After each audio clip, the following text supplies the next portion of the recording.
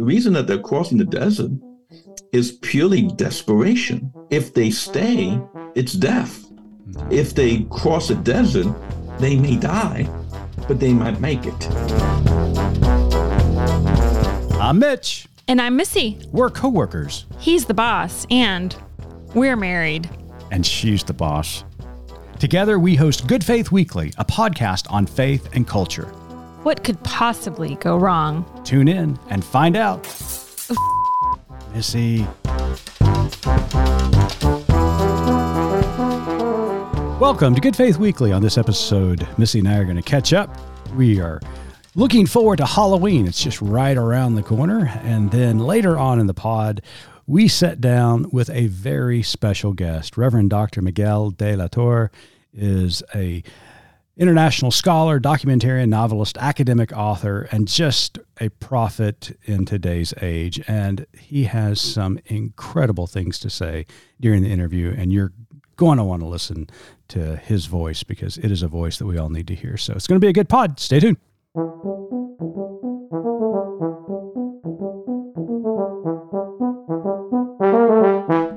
Happy Halloween, Missy. Thanks. Happy Halloween to you. So have you got your costume all laid out?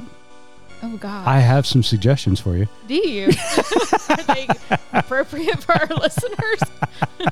I don't know what you're talking about. When you were a kid, what did you dress up as? Oh, my goodness. Do you remember the old plastic costumes that you bought at the grocery store? Oh, yeah, sure. They were like all plastic and a plastic mask. Oh, yeah. And we thought those were the greatest things. Oh, they were awesome. Right. So my mom started making our costumes. I remember. Did you grow up in an Amish house? No, but my mother could sew, and she was incredibly talented. And one year, my brother wanted to be the Incredible Hulk. Awesome. This would have been probably... Oh, this is like David Banner, like 70s Hulk with Lou Ferrigno as the Hulk. So I don't know. Yeah, Okay. I grew up in that era too. So Trust me, this is who we're talking about. All right. So my brother wanted to be the Hulk, and my mom she got away from the grocery store costumes, thankfully, and started making our costumes. So she made my brother the, I guess, ripped up t-shirt. And jeans. Yeah. But to make him green, she took a tube of toothpaste. And what kind of toothpaste? put food coloring in it, green food. And the funny thing is, we did not find this at all weird. Did he walk around minty fresh all night? Until adulthood, he must have. I don't know. I thought nothing of this. Oh my gosh. And then one year, I was obsessed as a kid with Miss Piggy. I don't know where this came from, but loved Miss Piggy.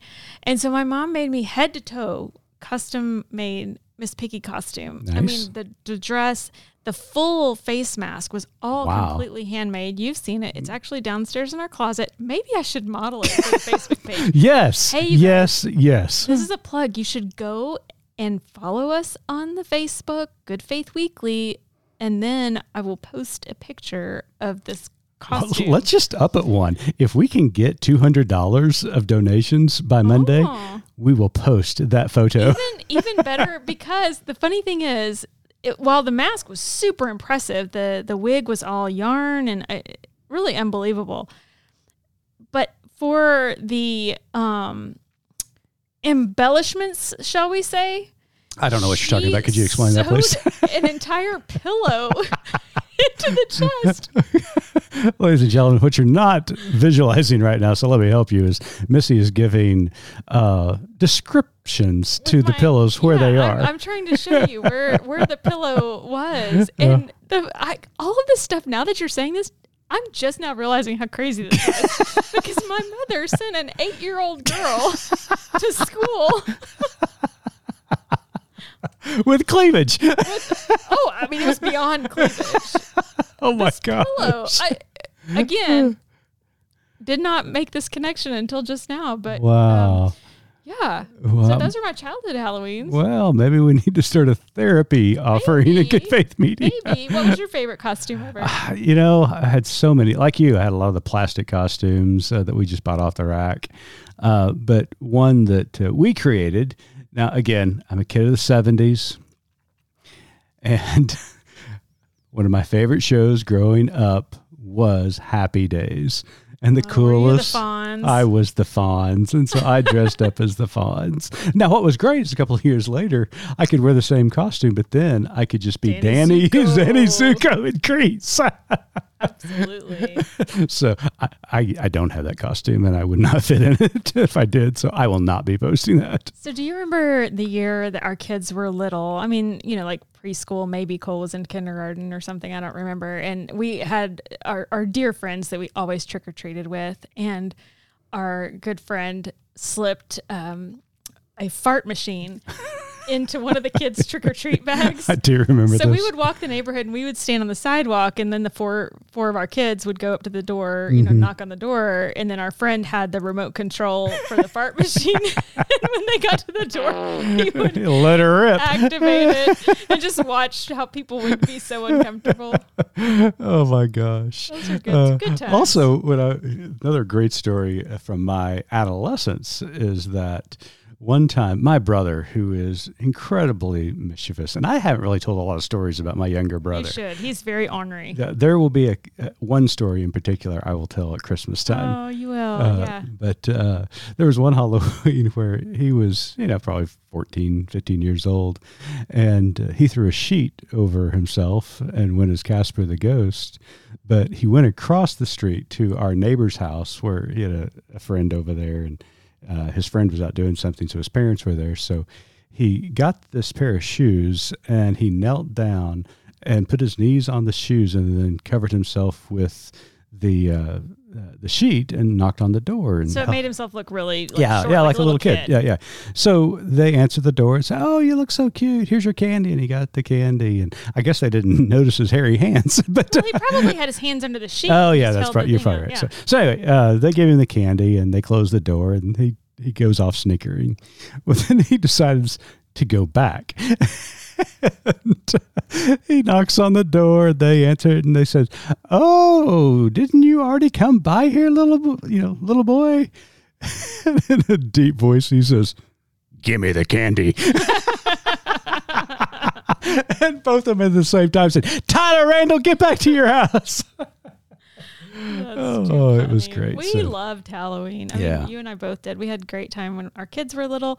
Now we just kind of ignore the kids at the door. I was going to say, we turn the lights off and we hide in the back. No, you remember I don't think it was last year, but maybe the year before, at kind of the height of the pandemic, when we weren't even sure that people could trick or treat, you thought you were going to provide some fun for the kids, right? Oh, yeah. So at the last minute, you create this little the game. Remember what's the show that we used to watch? Bozo the Clown, the grand prize game. So I was just in a foul mood and didn't want any part of it. And you were like, "I'm going to create this game." Yeah, she was being the Wicked Witch of Norman. I that really was night. not feeling it. And so you went and gathered up buckets and Halloween decor and, decorated this game on the driveway and thought you're going to let these kids play the game and then they get candy and it's going to be so fun. Anyways, so about 15 minutes in, you came in just begging me, "Please come help me." What you didn't factor in was when you give kids a game with balls and buckets, how much time and effort you have to spend chasing down balls because they go everywhere. And there's just enough of an incline on the driveway that, of course, they're going out into the street. And so I spent the entire night, when I didn't even want to be part of it, chasing down. But you made so many kids' night. I mean, that was silly. It was crazy. But it was during the pandemic. And so I think we did a little good that night. Sure. I mean, you did it through clenched teeth, but we did it anyway. I was more than a little annoyed at that. But yes, the kids did have fun. Yeah. Well, whatever you're dressing up as this year, we hope that you have a happy Halloween. And, we are the type of Christians that... Or wait, Jesus Ween. Have you seen that sign on the bus? No. Yes, apparently there's some churches doing Jesus Ween. No. Yeah. I mean, when I was a pastor, all these churches wanted to do all these trunk or treat events on Halloween night and to keep the kids safe and to keep them from demonic experiences. And it was like, no. We did them, but just not on Halloween. Not on Halloween, no. Halloween, we wanted to be out in our neighborhood. That's how we got to know neighbors. Absolutely. nobody's really out as much as, maybe they once were and don't know your neighbors. I think Halloween's a great opportunity to get out and be amongst your people and your neighbors that you may not know. Yeah, I agree 100%. Well, we got to know somebody this week, Missy, and we actually heard Dr. De La Torre speak in Kansas City a few months ago. He just knocked it out of the park. We were blown away with his words and his sermon. And so we invited him to be a guest on the podcast. He is now, thankfully, a contributing correspondent for Good Faith Media. He's writing 2 columns a month for us, and they're already outstanding. I've already got the first. We've got the first 2. I already got the next 2, believe it or not, for November. So they're really good. He is definitely a prophet of our day. Yeah. I mean, he's challenging. He makes you think. He is inspiring. I like I told him in our interview, and I was not lying. You and I were scribbling as fast as we could during his presentation because he was so fantastic. So stay tuned. Missy and I talked to Reverend Dr. Miguel De La Torre. Hey listeners, check us out online at goodfaithmedia.org and follow us on social at gfmedia.org. We'd love for you to subscribe, rate, and review the podcast. I'm new here and could really use the feedback, but only if it's glowing. Thanks for listening.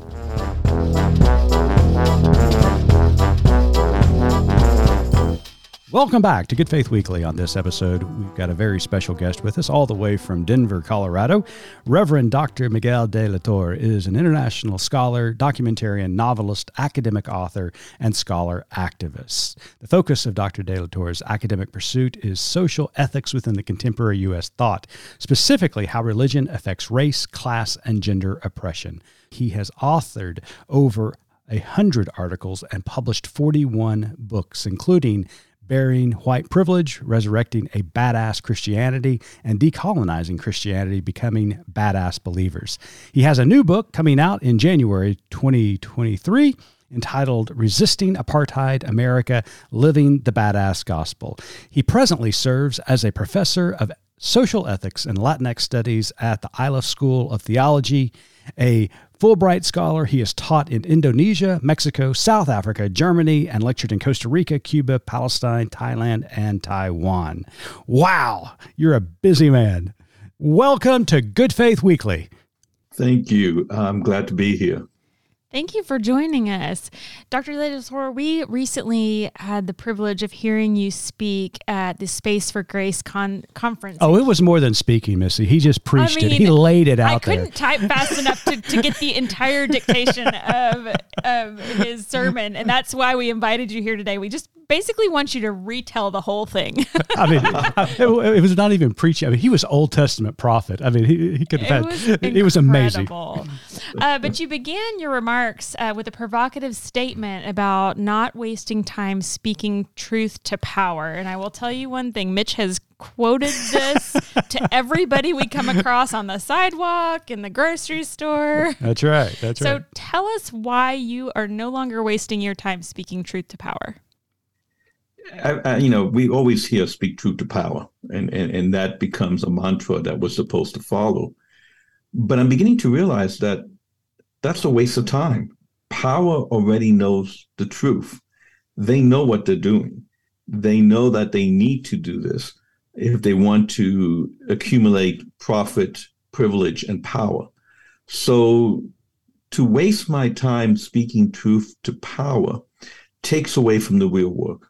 So the second half of that line is, I'd rather speak truth to the powerless.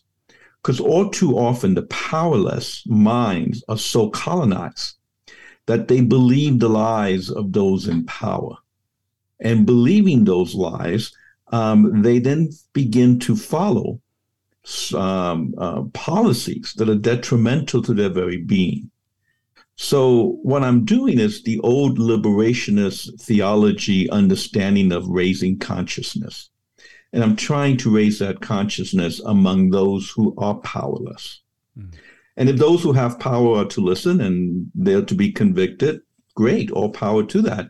But that's not my main mission. I mean, this was revolutionary to me. I mean, you just put all the pieces together for me, because, we've been talking about at Good Faith Media for so long, talking truth to power, and it's like banging our head against the wall. And when you pointed out, you know what, the powerful, they know what to do. We've been speaking truth to them for a long time, and they're just refusing to do it. And pivoting to speaking truth to the powerless was just so profound. And you talk about these powerless minds. And you mentioned a moment ago that you claimed in your sermon the colonized mind has possessed the powerless. And you even tell a story from your own life about being pulled over by the police of what that colonized mind means. So can you talk more about this colonization of mind and how it's possessed us, and even share the story that you mentioned in the sermon? Absolutely. So when I was a young 20-year-old, my hair down to my shoulder, hot looking Latino, I decided to drive from Miami up to New York City for the weekend. And in doing my drive, I got pulled over in New Jersey for speeding. And when the police officer came to the door, they asked if they could search my vehicle, which I said, yeah, sure, go ahead. And they did, and they found nothing, thank God. And then as they were basically letting me leave, and I asked them, well, what were you looking for? And the officer said, well, young Latino men with Dade County license plates from Miami heading to New York are suspected of trafficking in cocaine. This is back in the 80s. Mm-hmm. And as I left, rather than the indignation of being racially profiled, what went through my mind is, thank God the cops are doing their job. Mm-hmm. In other words, my mind was so colonized that I was seeing myself and defining myself through the eyes of the very structures that are designed to oppress me. And that's what I mean by having colonized minds, that we do not see with our own eyes, but we see through the eyes, in my case, of the dominant white supremacy culture. Mm-hmm. And in that manner, I become my own disciplinarian. I discipline myself to act as as non-Latino as I possibly can. And that's what I'm trying to break in the work I'm doing. Yeah, that was great. That was just a great point you made. It was. So you suggest that hope has become weaponized to keep marginalized people marginalized. What do you mean by this, and how can hope be problematic? Yeah, I mean, hope is one of the gifts of the Spirit. So here I am saying, no, we got to get rid of hope. So it sounds very contrary to the very Christian message. But what hope has become is a way of domesticating the powerless. And the example that I give is the sign over Auschwitz when you walk through the gates that says, work will set you free. Now, that's a lie, but that's a lie designed to provide hope. And if I'm going through those gates and I think that work might save me, might set me free, and I keep my head down, I don't make waves, I try not to fight, the end is going to be the same, massacre, slaughter. Mm-hmm. So hope becomes a way of the marginalized policing themselves not to rebel against those who have power over them. When I am hopeless, when I have nothing to lose, that's when I become the most dangerous. That's when I am willing to take radical actions to change structures. And that's the kind of work I'm trying to do. I'm trying to get those who are marginalized, those who are oppressed, to realize it's not going to get better unless they take radical actions. Now, I know you got to follow up, but as you're sitting here talking about this, and I heard it in your sermon last month, I'm just reminded of Jesus, and how you describe this, I think, is very accurate, because you think about the life of Jesus and what he was able to accomplish in the short time he was here on this earth. It wasn't really about hope, but it was about desperation. And when he strides into Jerusalem that final week, it's out of desperation. And he didn't have anything to lose.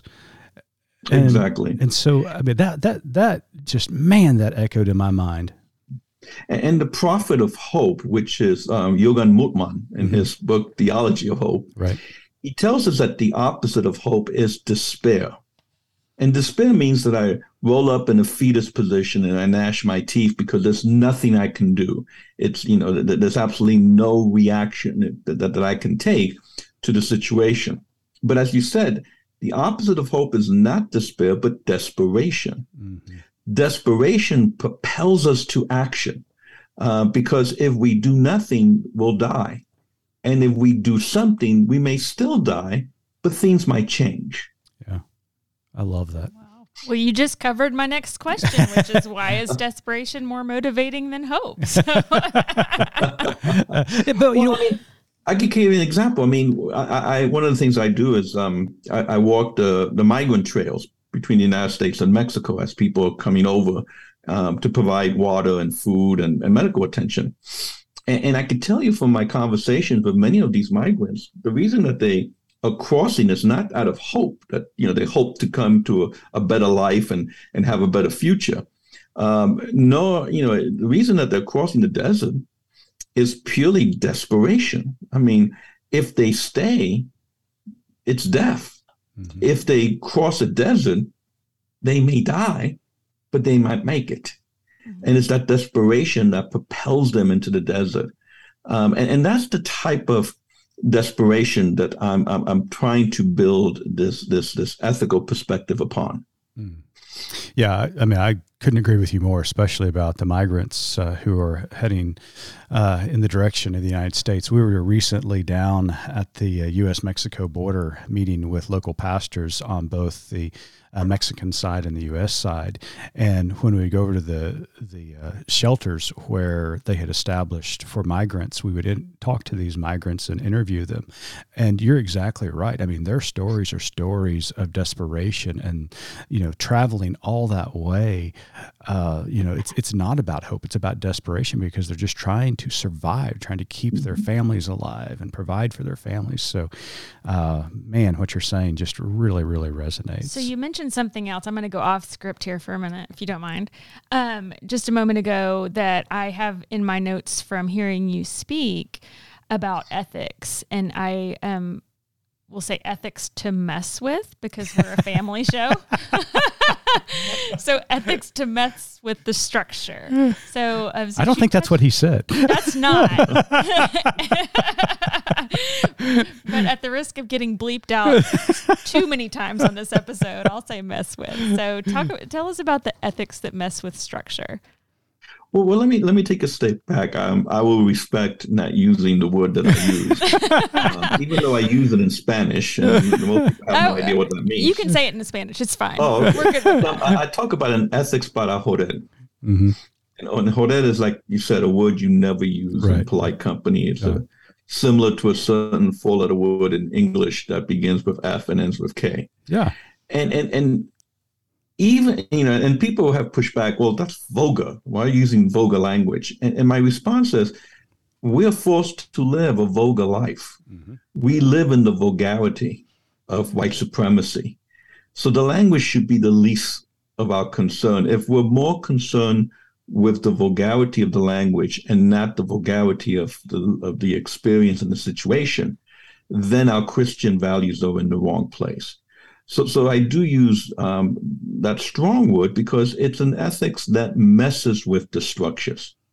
When neoliberalism has won, when white supremacy is going to be with us for a long time, when you see the rise of white Christian nationalism, if you attack it head on, you probably will get killed, literally, if not economically or some other way.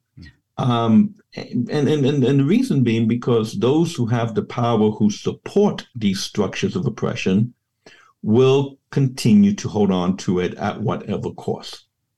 So how do I rebel? How do I resist without getting killed in the process?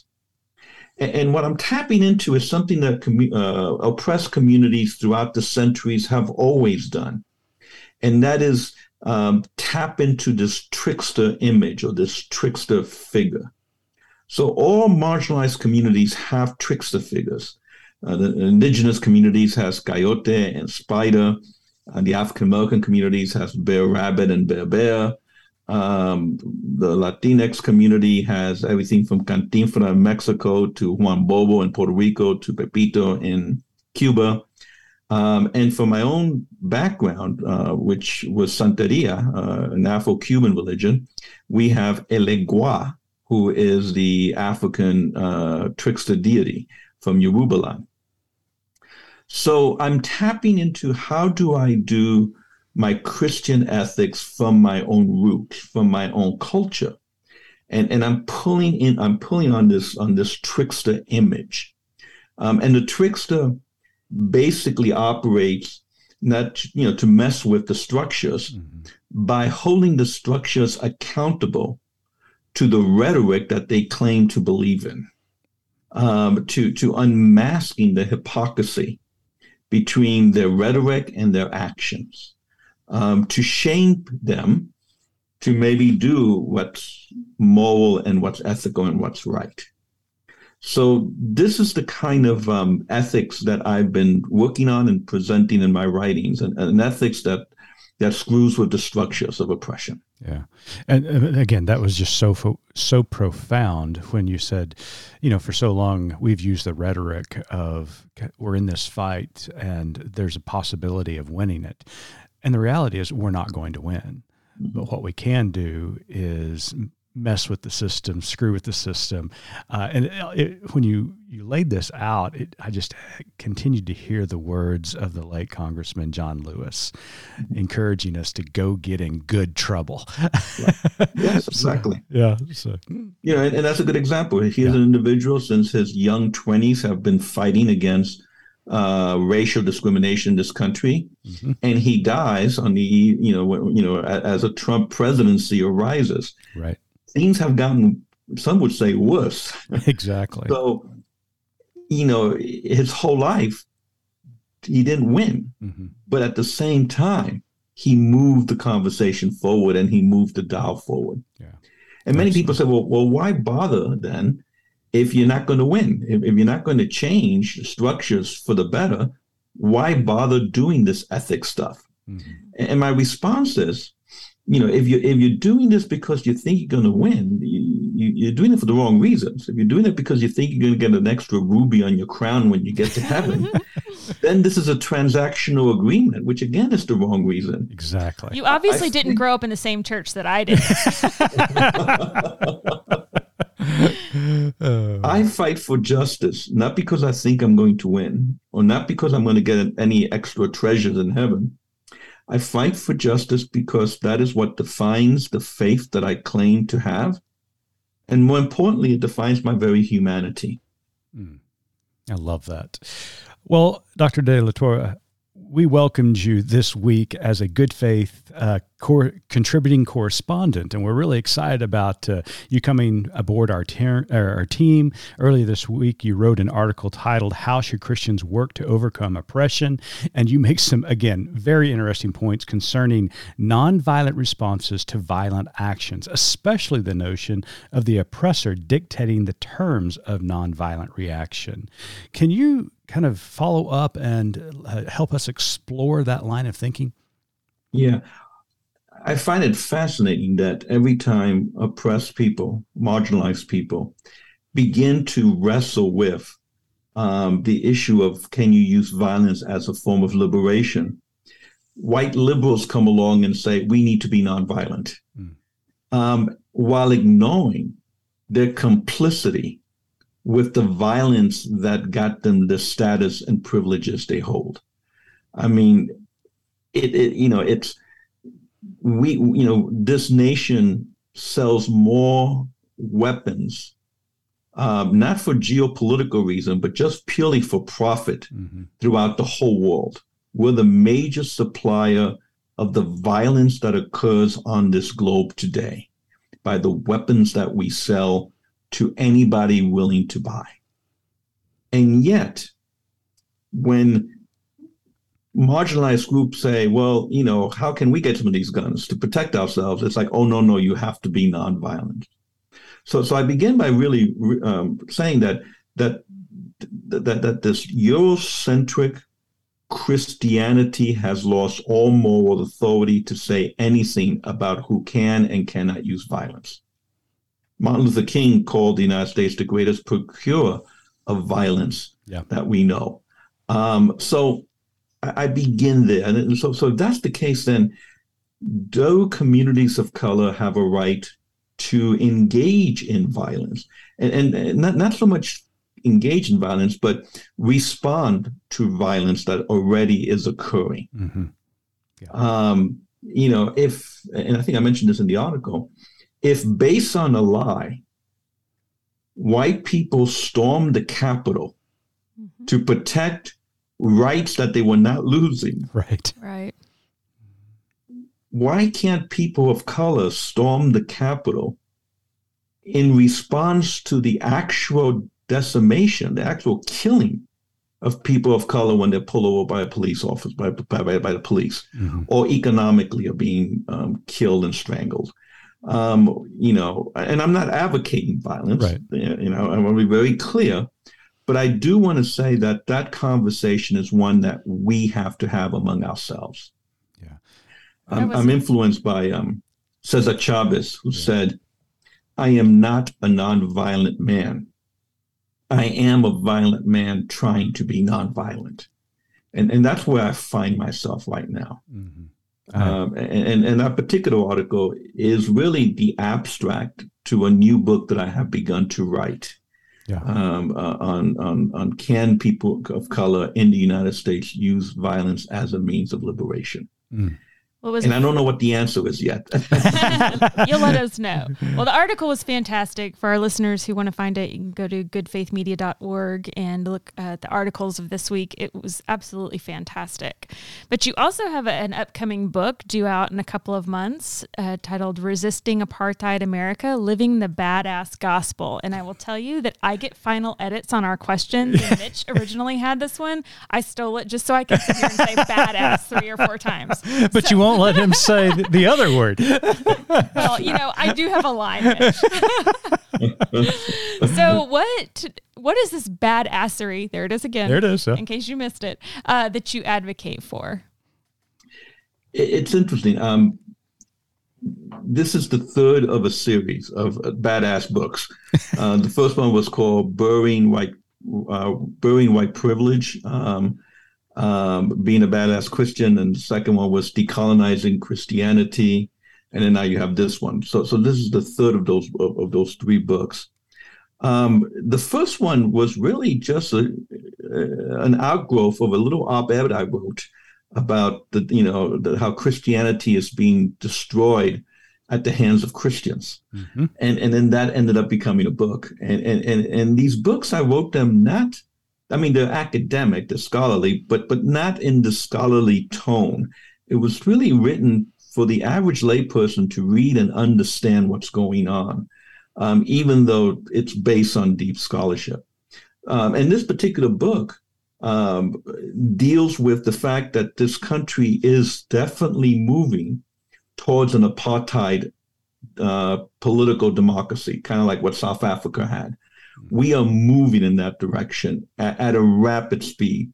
Just the number of laws that have passed suppressing the vote of people of color in the last 2 years, the number of individuals being running for office in position that could deny future elections that do not agree with the right-wing conservative worldview. The continuous increase of gap between the very rich and the very poor. These things are leading us to an apartheid political system. So the book is really more of a warning of what is to come. We don't have to go down that road, but again, in my hopelessness, I see us moving in that direction. I noticed that when you finish a book, you always have a great little shot of Cuban rum to celebrate the conclusion of a book. So we don't have Cuban rum in our house, Dr. De La Torre, but we do have a little tequila. So to the end of the interview, cheers, my friend. And you just totally stole my tequila. Not cool. But, and outed me in front of everybody. That's whatever. Right. Cheers. This has been a great conversation. But before we let you go, I'm going to let Missy take it from here. So, Dr. De La Torre, before I ask the last question, I want to give you a moment to plug I believe you have a website. Yes, I do. And in the website are all my books, as well as all my articles and op-eds and a bunch of more information, a couple of videos as well. And it's Dr. like in doctor, Dr. MiguelDelatorre.com. Okie doke. Check him out. So our last question, Dr. De La Torre, as you know, our tagline at Good Faith Media is "There's more to tell." In light of our conversation today and the work that you do, what is your more to tell?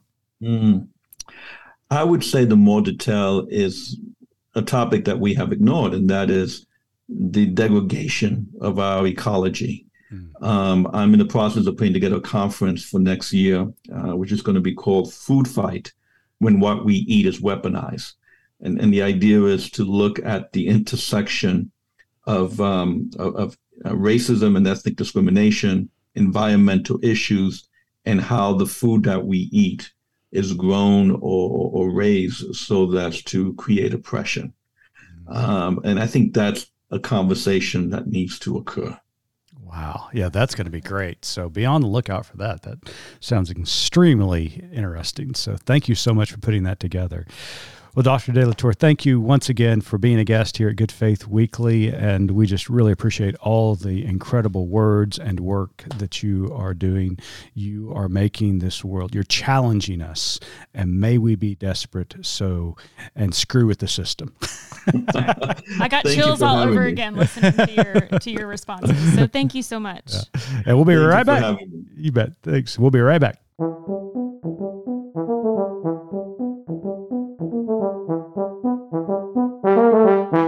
Well, Missy, I mean, are you as challenged as you were the first time we heard him speak? I feel like, not to make light of Dr. De La Torre's message, but like a Thanksgiving meal, I feel like you need extra time to digest. Okay. He speaks. Okay. Does that make sense? So, It is. He offers so much to chew on. He kind of pulls back the curtain in such a way that really forces you to look at things from a different perspective and see things in a new light. And yeah, he really challenges us. I think, in the sermon and in the interview, one of the things that immediately stood out to me is when he opened his sermon with the notion that it was a waste of time to continue speaking truth to power because the powerful know what to do, and yet they continue to refuse to do it. Therefore, he was going to start speaking truth to the powerless. Mm-hmm. That is a complete change in strategy when it comes to doing social justice, because for so long we felt like if we can only get through to the powerful, if we can only communicate our message to those who have power, then the system will eventually change. And what Dr. De La Torre is suggesting is that we have been preaching that message for over 200 years in this country, and the powerful have only implemented change when it was absolutely necessary. Right. And they will continue to fight back and even to rig the system in order to regain that power. And a perfect example of that is after the Civil War, when slavery was abolished with the 13th Amendment. There are words in the 13th Amendment that just basically rephrases slavery, because it says in the 13th Amendment, no one can own another person or enslave them unless they commit a crime. Mm-hmm. And then all of a sudden the door was open for a new type of enslavement through the prison system. Mm-hmm. And you look at the numbers today, and they're so skewed towards people of color being in prison. It's hard not to believe that this is what modern day slavery is. So when he talked about that, and when he made that statement, as challenging as it was, and as hard as it was for me to hear, I think there is a lot of truth in this new strategy of speaking truth to the powerless, because the powerful are just going to resist or create a new system in which they can oppress other people. I think it's still important to continue to speak truth. Sure. To everyone. I mean, and I agree with what he's saying. It made so much sense. But that doesn't mean we stop advocating, to our elected officials and to our the people who do have the power to make policy change. Right. I mean, it's something we have to do. But power is just so seductive, and it's really intoxicating. And once people get in positions of power, it's really difficult to get yourself to a point where you're willing to sacrifice some of that. Mm-hmm. So, what he said made sense. I just, my one complaint is I had a couple of his quotes saved for the end of this, and he stole them from me. Well, of course he did. And he talked about it, but I think one is just worth sharing again. But he talks about fighting for justice isn't going to produce a win, and that's not why we do it. Mm-hmm. We don't do it to get the W. We do it because it's not only what our tied to our faith, but it's just our humanity. We fight for justice because that's what being a human is about, and it's part of your humanity to continue to press on and to advocate for those who are unable to do so. Yeah. And one of the things he hinted about, but we didn't have time to flesh it out, was I don't think we really understand how ingrained capitalism has become in our life, in our theology, in our worldview, that there has to be this constant struggle within humanity, not to just survive, but to be on top. Mm-hmm. And to win the game, so to speak, there has to be losers. There has to be somebody beneath you. And so there is this constant belief that we're in this eternal struggle between two sides. And it's really a false dichotomy if we try to understand the world that way. And I would say even more progressive people like you and I have fallen into that trap, that we are fighting against fundamentalism, Christian nationalism, in an attempt to overcome it and eventually win the day. Mm-hmm. The reality is we're never going to win the day. And I know that's hard to believe because there's always going to be white nationalists. There's always going to be racism. There's always going to be economic oppression by those who are rich and powerful. There is no winning in this game. The reason we do what we do, the reason that we stand up, speak out, and step forward for the causes of social justice is because we're human beings and we see other human beings oppressed and marginalized in the systems that exist today. And as a fellow human being, and for us as a person of faith, as Jesus followers, we feel like we have a mandate to change the system in order for people to have a more equitable and prosperous life.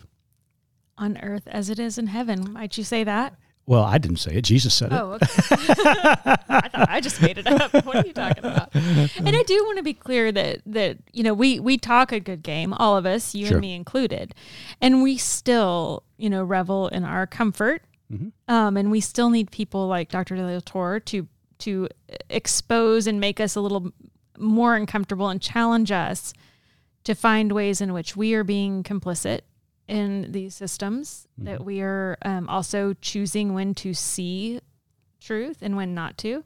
Mm-hmm. And so, when we know better, we do better on any number of issues. And so I so appreciate him and his voice and continuing to find ways to make me uncomfortable Mm-hmm. and, point out areas where we all need to do better. Yeah.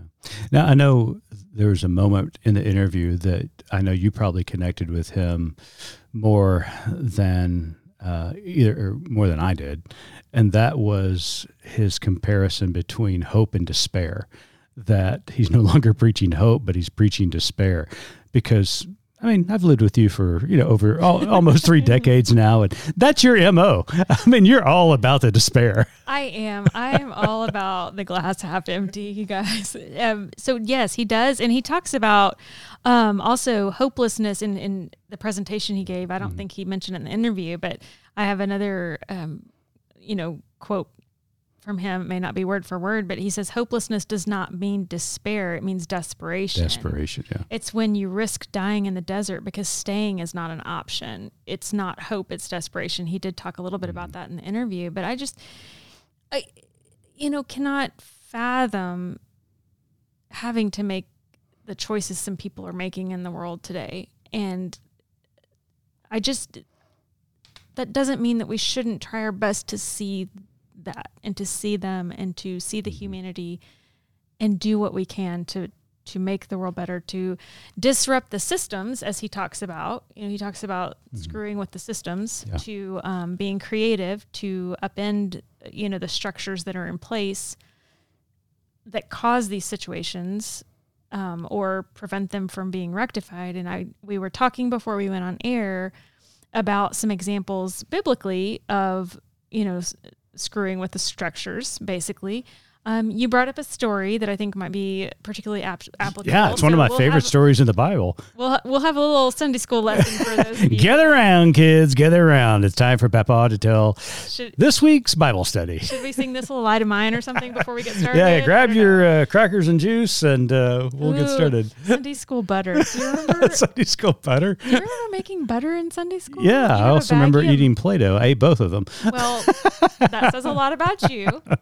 But you remember that you'd squish the the milk in the on the saltines with the orange. What was it? Probably High C. I don't know what it was. Oh, gosh. Golly, I think we may need to take a break so we can go get a snack. Okay, sorry. One of my favorite stories is found in the first chapter of Exodus, and just to set the scenario, and a lot of our listeners know this story, but there's a Pharaoh that rose in Egypt that did not know Joseph, and began not Joseph, the father of Jesus, right? No, this is Old Testament. Okay, well, let's just clarify. Joseph, coat of many colors. Okay. So becomes second in command in Egypt. That guy. So there's a Pharaoh that rises in Egypt that does not know Joseph, and he becomes worried that the Hebrews are continuing to populate, and therefore he begins this enslavement of the Hebrews and puts them to work and to forced labor to build these cities that he was wanting to build, and but that didn't deter them. He thought if he could put them to work and enslave them, that they would stop populating. They wouldn't have time for other activities. Exactly. Okay, exactly. Well, never mind. That's another podcast. That's Good Faith Weekly. After hours. So at any rate, they continue to have children, continue to grow as a people group. And so he decides to enact an edict that every male child, firstborn of every male child, would be killed. Mm-hmm. And it is put into place as a policy in Egypt that all the Hebrew male children were, if they were born, were to be killed. And he solicited the midwives to let them know when this was happening. Well, the midwives said, ain't going to do that. No way, no how. And so they would deliver these children and not report that they were male children. And then when confronted by the empire, they said, you just don't understand how Hebrew women give birth. They're a lot faster in labor than ordinary women. And so by the time we get there, they're already born. So we can't do anything about it. And so they contrive this lie to perpetuate the hopeful reality that these children are continuing to be born and to live. And God honors that. He honors their lie. And it is a direct illustration of how these women messed with the system. And God honored that because the system was oppressive. The system was unjust. The system was an evil. And so these women had to do what they did in order to save the lives of these babies.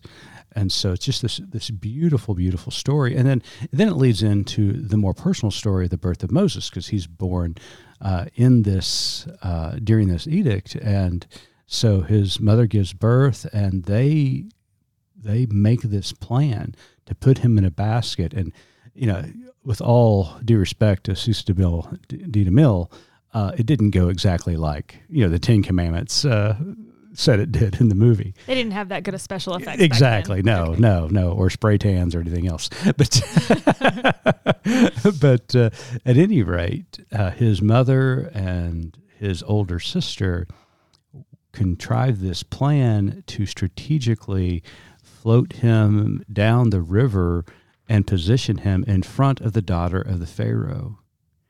And because of their deception, because of their wise strategy, even though it may not have been entirely ethical or truthful, God honors that. And because of that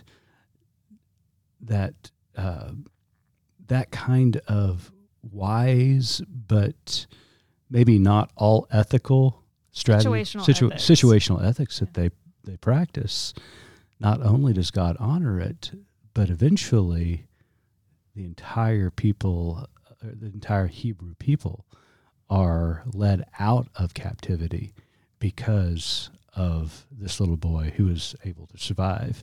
And, it's just an incredible reminder that just the little things we do to mess with the system, and Dr. De La Torre uses a little stronger language than mess with the system, but his point is well taken. Yes.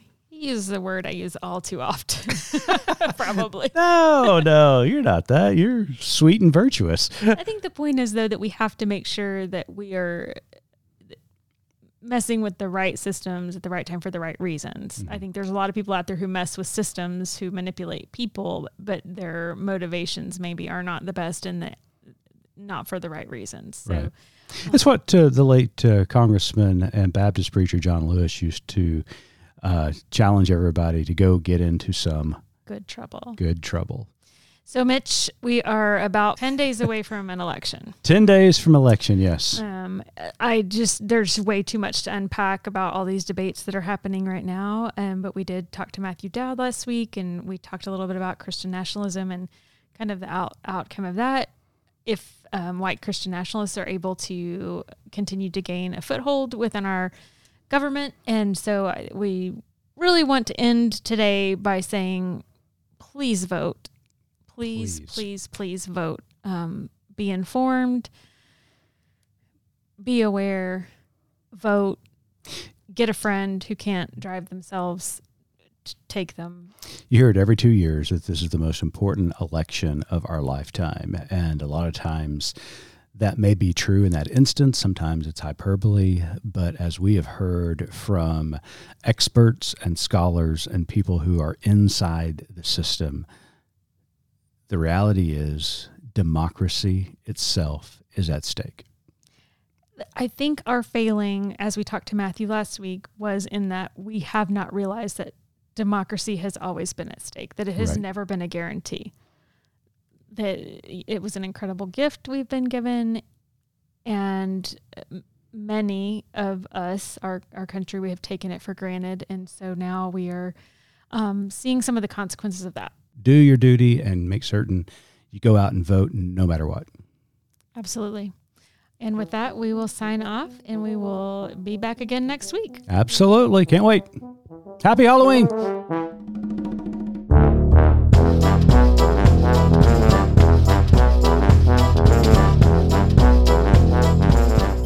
You've been listening to Good Faith Weekly, hosted by Mitch and Missy Randall. This weekly podcast from Good Faith Media discusses matters of faith and culture. Subscribe wherever you get your podcast and give us a like and a glowing review. We produce the podcast out of Norman, Oklahoma. Our music comes from Pond 5. And we're supported by listeners like you. Learn more about us at goodfaithmedia.org.